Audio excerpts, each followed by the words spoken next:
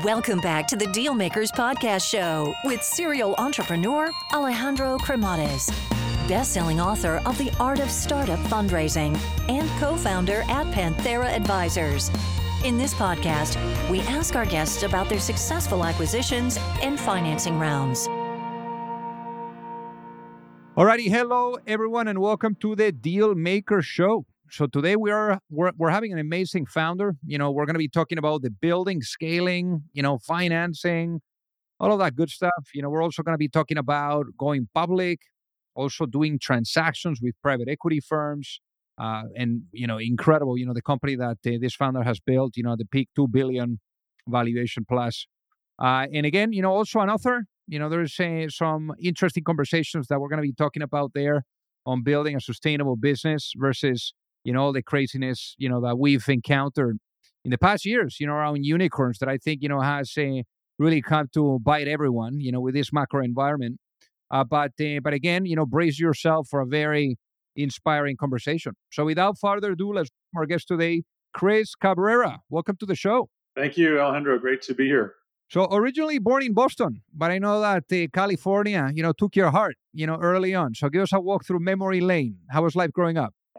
Life was great. One of five kids, born from a first-generation Colombian father, and he, brought the family out to California back in the late '70s. And I went to high school out in Northern California, and so I don't consider myself a native, but I've, certainly been in California a long time. So then tell us, how do you get into this business and an entrepreneurial thingy? Because that's ultimately what you went to study. It sounds like, you knew you wanted to do something, of your own, eventually. So what got you into that direction? Yeah, I mean, like I said, I grew up, my father was, an immigrant and, was always being an entrepreneur, but I watched him and worked for him for years and years, but I watched him toil and do things very much bootstrapped and things like that. And so I wanted to go get a formal business education and growing up in the Silicon Valley, literally, in the middle of, I graduated high school in '84, when Apple was, kind of peaking and all that stuff, not peaking, but I mean, the computers were just like beginning to take off. So it's a kind of a crazy time. And so anyway, I went to school down in Southern California at USC. I went through a special program they had called the Entrepreneur Program. And I knew I wanted to start a company. I didn't know what yet. And I wasn't, necessarily eager to go do it. I just wanted to have that background. And so, one of the things that I am happy about when I look back on my career is that I sort of waited till the right time to start a company. And at that point, that educational background that I had really paid off. Whereas a lot of people try to force it. They come out, they get a degree in entrepreneurism or something, and then they immediately go try to start a company just so they can be an entrepreneur. And I think that is often ends badly, as opposed to waiting for the right time, the right circumstances, the right company, things like that. Well, I mean, in your case, you were also very lucky because you were able to see, how some of those organizations really work.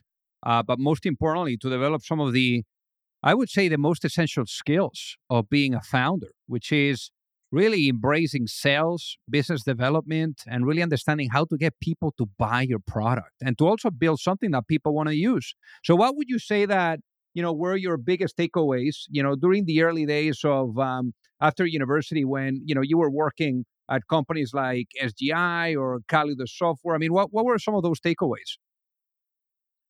Well, I think, in many cases, at those companies, they, had great experiences there, but in many cases, and they were many different leaders throughout those years, but in a lot of ways, I learned what not to do, right?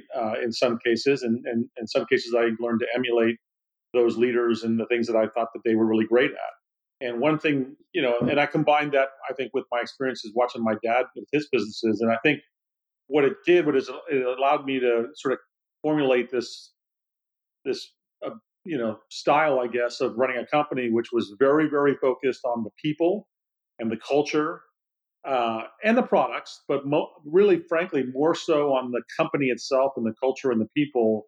I always kind of felt like we could build anything. I mean, the product is just a moment in time. That's what we're selling today. That's what we're doing today. But the people and the culture is that lasting thing, right? And so I think that has served me well also. And I learned a lot of those lessons by watching these other leaders and including my dad. So while you were at Calido Software, obviously a company that it ended up going public. You literally went there when it was doing zero in revenue, and you were running sales and business development.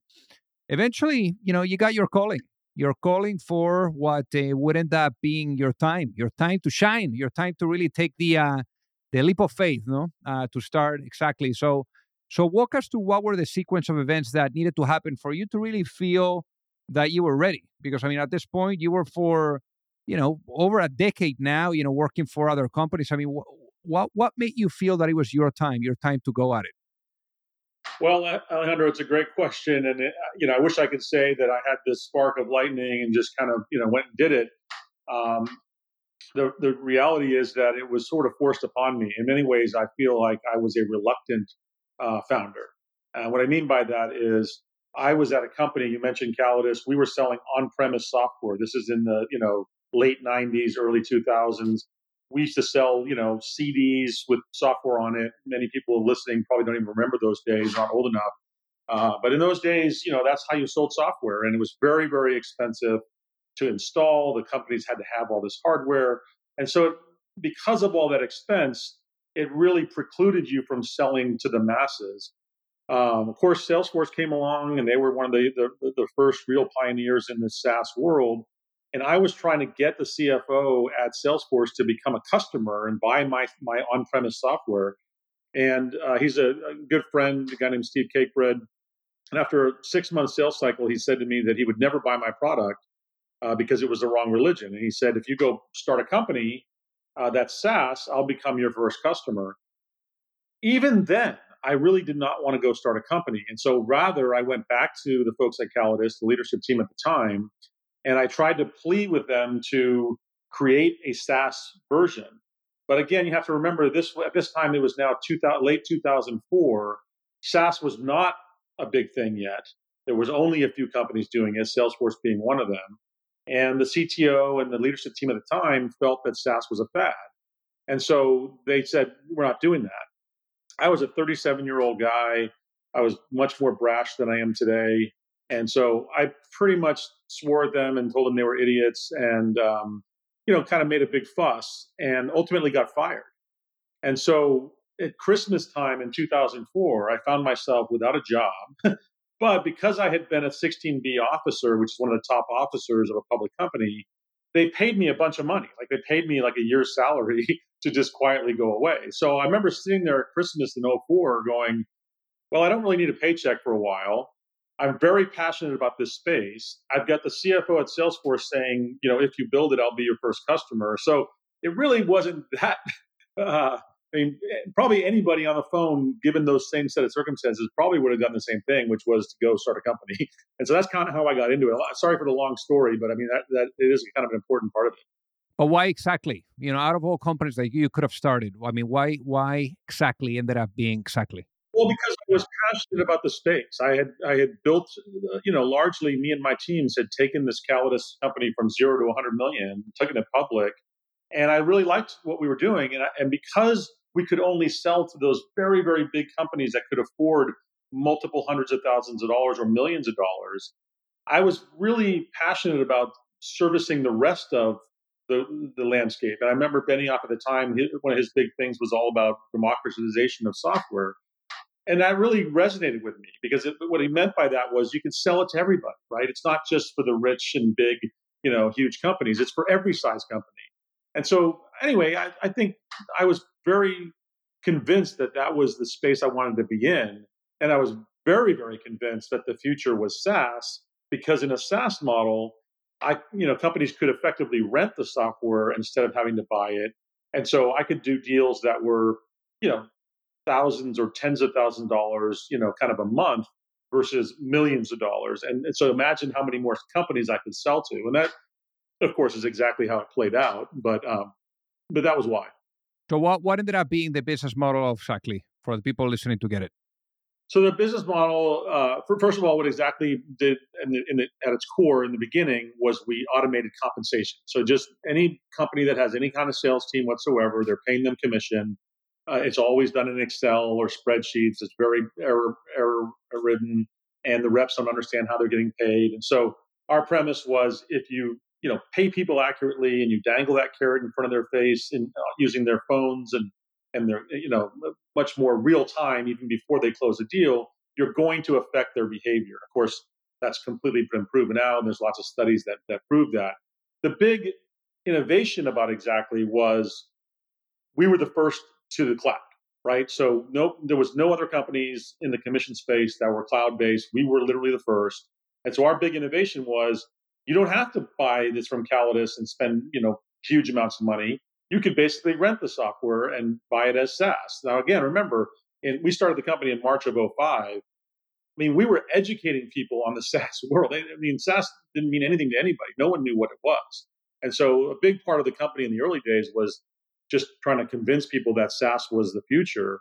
Obviously, as years went on and the whole world shifted to SaaS. In fact, the company that terminated me ended up changing their name to Calidus Cloud, which I always thought was sort of hilarious.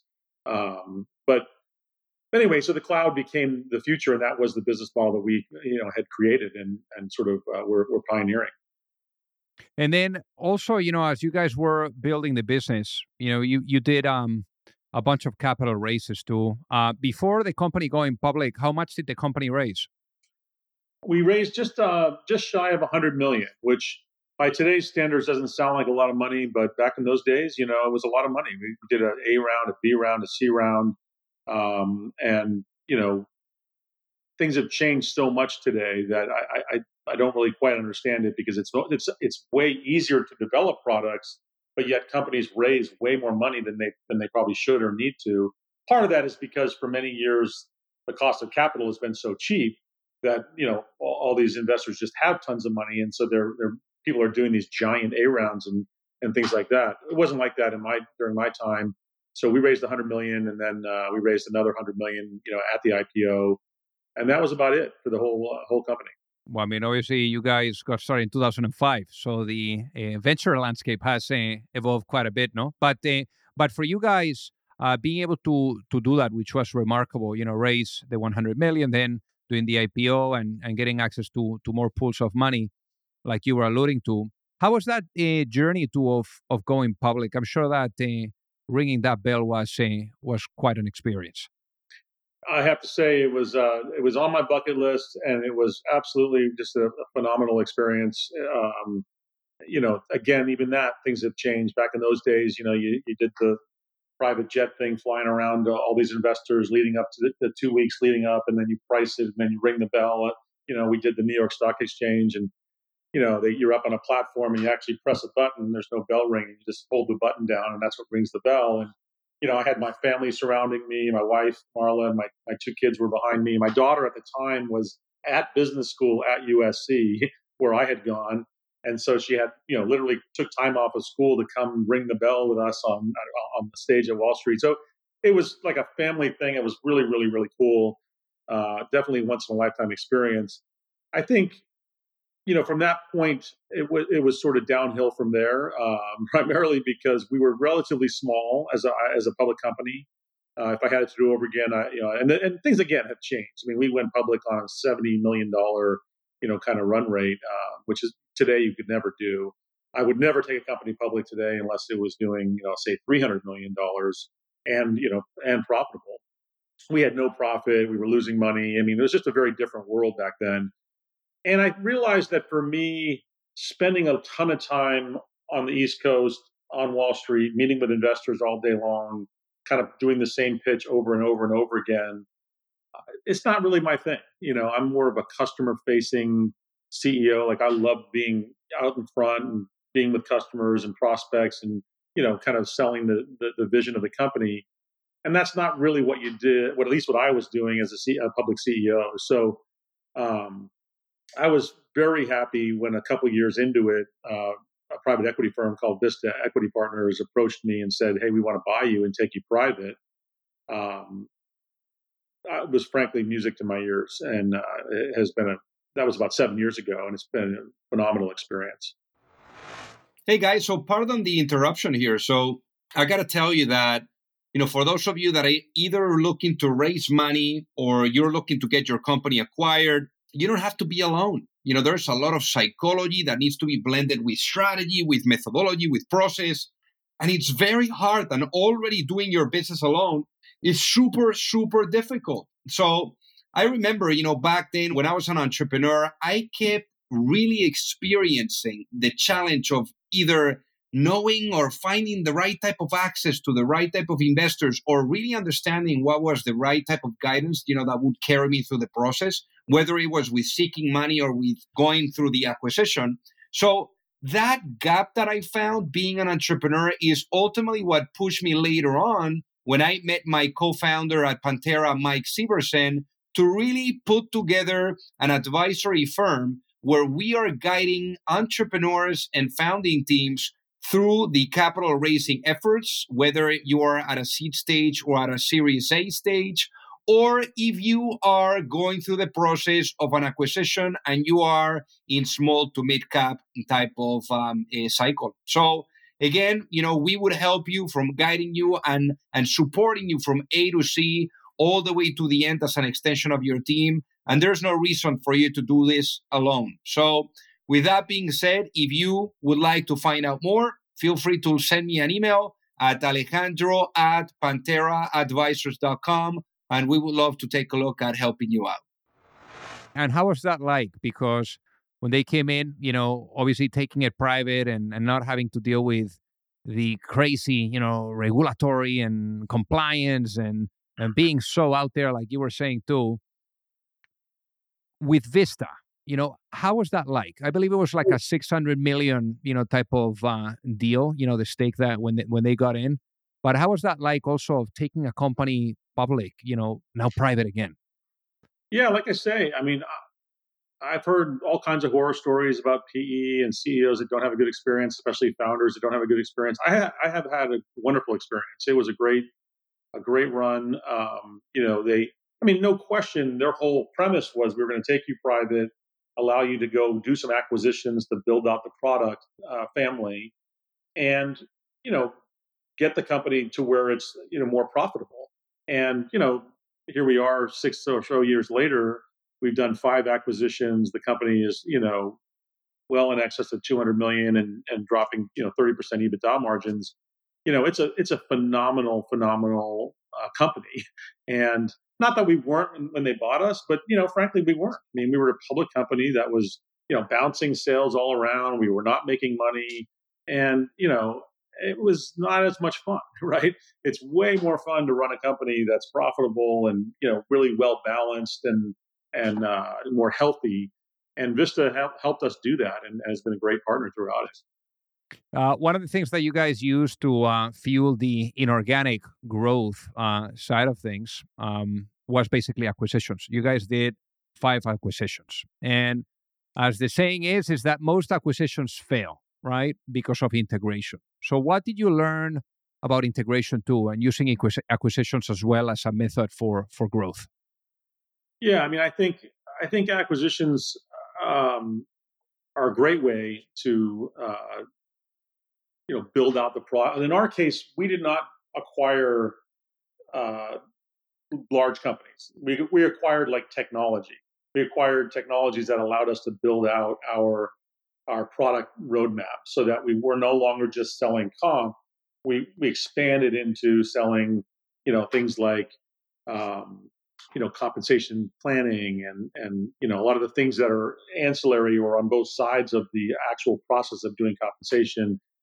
We bought a great company that was doing sales forecasting, and so it's tied into the compensation, but it also does the sales forecasting. So we allowed ourselves to broaden that.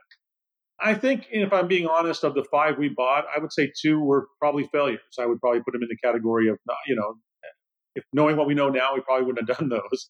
But the other 3 have been phenomenal. And so, part of it is I just think that is, you're never going to bat 1,000 on these things, and that's certainly true in our case. But I'm very pleased with the ones we've done that have turned out very successfully, and that is what's allowed us to build up the product suite that we have today. So have you identified any patterns, maybe like three key ingredients that were common on the acquisitions that ended up succeeding on the integration side versus the ones that ended up failing? Well, I mean, it sounds cliche, but I mean, there's no question that the people, like two of the three that were successful, the CEOs, were very engaged, very much wanted to make these deals happen. Stayed in the second example, the CEO stayed on with the company for well over a year and a half. In the first example, he was a big advisor and supporter to me, and so I think that's very important, right? In some of the other cases that probably didn't go so well, the company was, the CEO bailed out right away, and that you lose a lot of that tribal knowledge very quickly, and that's kind of dangerous. And so I think that the people matters a lot. I've heard people say a lot, the location and all that kind of stuff matters. Although both of the acquisitions that we did that were, or two of the three that I would say were very positive, were on the other side of the country. And so we managed to maintain those CEOs and maintain those employees. So I don't think that's a part of it. I just think it's more the ultimate culture and the leadership, and then of course the products have to be great. And you know, I would say one of the lessons we learned very early on, and one of the first acquisitions we did, is we did not do enough due diligence. We kind of were so excited to do this acquisition, and we kind of saw this, shiny thing, and we like, oh, we want this. And then after we got it, we were like, holy cow, didn't somebody look at this more deeply? So that was a big lesson. And then in the future ones, we did a lot more, obviously, due diligence on the technology. So in your case too, I mean, it's incredible the fact that you were able to find time to also go into publishing books, and you've done two. The latest one, is very much, relevant, especially to the environment that we're in, and that is called the unicorn fallacy. There, you talk about, some of the things, to think, the way to think about growth or die, type of mentality and things like that. So what else, would people, that are listening, if they were to pick up that book, what can they find in the book? Well, I mean, I think one of the things that always bothered me as a founder CEO, especially, as I say, kind of all this happened in my life right in the center of the Silicon Valley, where a lot of this technology companies were. And I remember learning about the unicorn thing in the beginning. A unicorn is a private company with a valuation of $1 billion. And, the original unicorns were, I think Facebook and, Amazon, these kind of companies. And they truly were unicorns. I mean, they were, by definition, these special, rare things. And I was obviously, as a young entrepreneur, very enamored with that. I thought, oh, wow, that's so amazing. I'd love to be that someday. And somehow, over a period of a very short period of time, I popped my head up, and there were literally herds of unicorn running around the Silicon Valley. And that's such an oxymoron to have a herd of unicorns. So, I mean, because it, by definition, is not special. It is not unique. And you had companies that were doing $20 million in revenue, $20 million in revenue, getting $1 billion plus valuations, right? And wearing that proudly that they were a unicorn and all this kind of stuff. And it always kind of didn't sit right with me. It bothered me a little bit.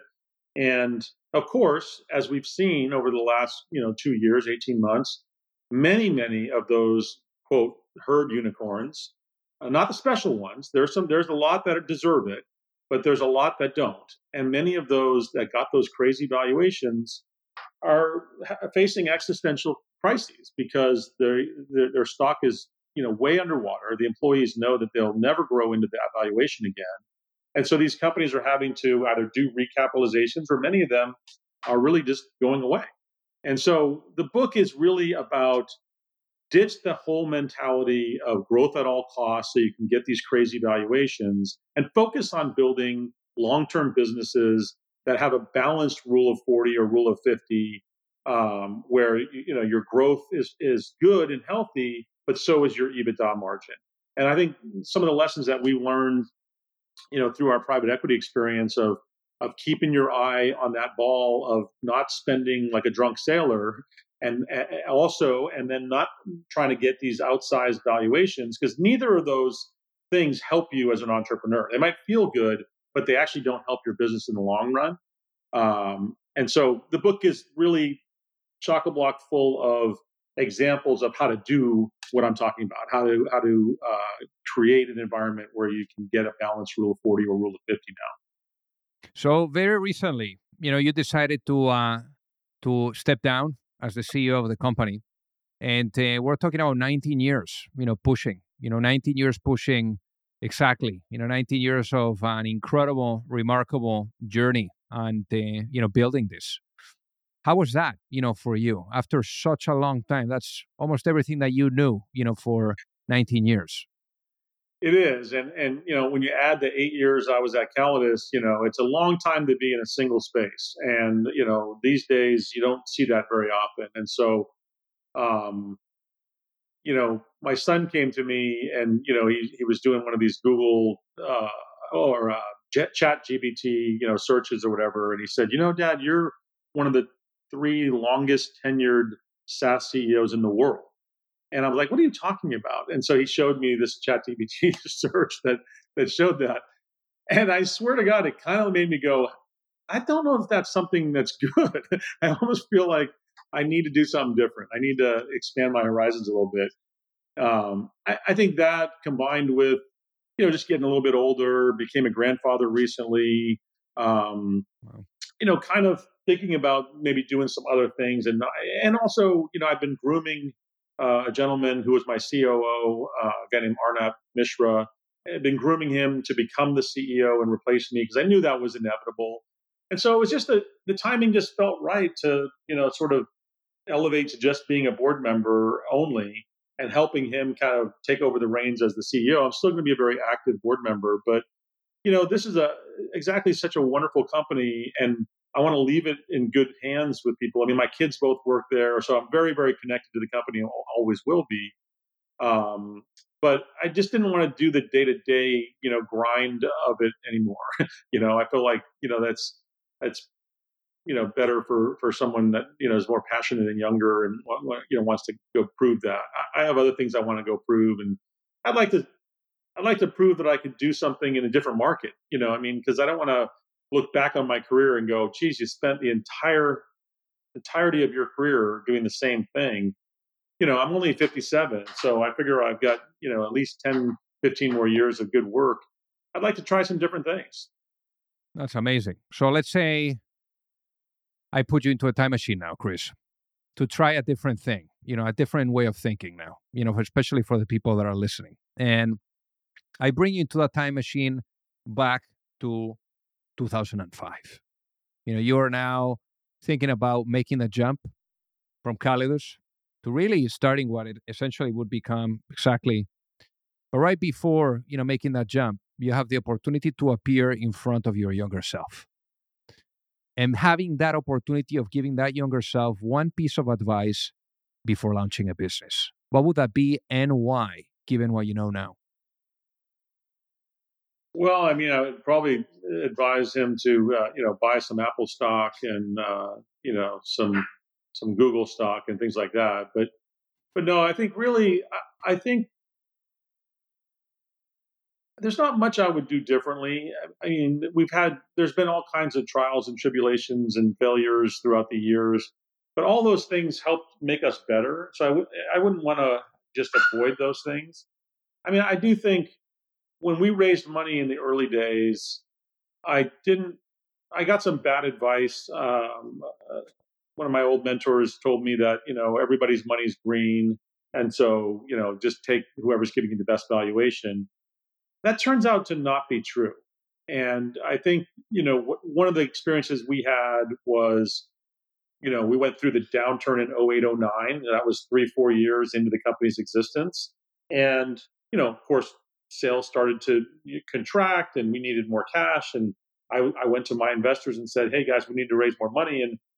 And a bunch of them had no more money. It wasn't they were good people and they wanted to help the company, but they just didn't have the funds. They didn't have the deep enough pockets.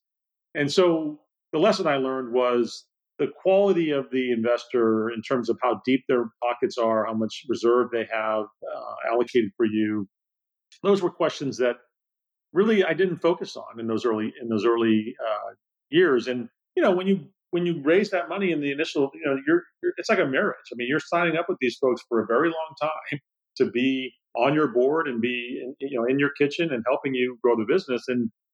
And so I think I would probably tell that person or tell myself, be a little more careful on who you bring under the tent and where the money is coming from. We ended up, bringing in new investors and, kind of squeezing others out. And we ended up getting there. But boy, it certainly created some stressful nights for me during that time. No kidding. So, Chris, for the people that are listening that would love to reach out and say hi, what is the best way for them to do so? Well, I'm pretty available on LinkedIn. I do get a lot of LinkedIn traffic, so make sure you put something interesting in the question or whatever. But I mean, happy to help in any ways that I can. I'm actively evaluating what I want to do next, but anyway, yeah, I have more time now than I have in a long time, so I'm open to helping in ways that whatever I can do. Amazing. Well, hey, Chris, thank you so much for being on the Dealmaker Show today. It has been an honor to have you with us. Thank you so much. I've enjoyed the conversation. If you like the show, make sure that you hit that subscribe button. If you could leave a review as well, that would be fantastic. And if you got any value, either from this episode or from the show itself, share it with a friend. Perhaps they also appreciate it. So also remember that if you need any help, whether it is with your fundraising efforts or with selling your business, you can reach me at alejandro@pantheraadvisors.com. You've reached the end of another episode of the Dealmakers Podcast. For free resources and materials, head over to alejandrocremades.com. Thank you for listening, and see you at the next episode.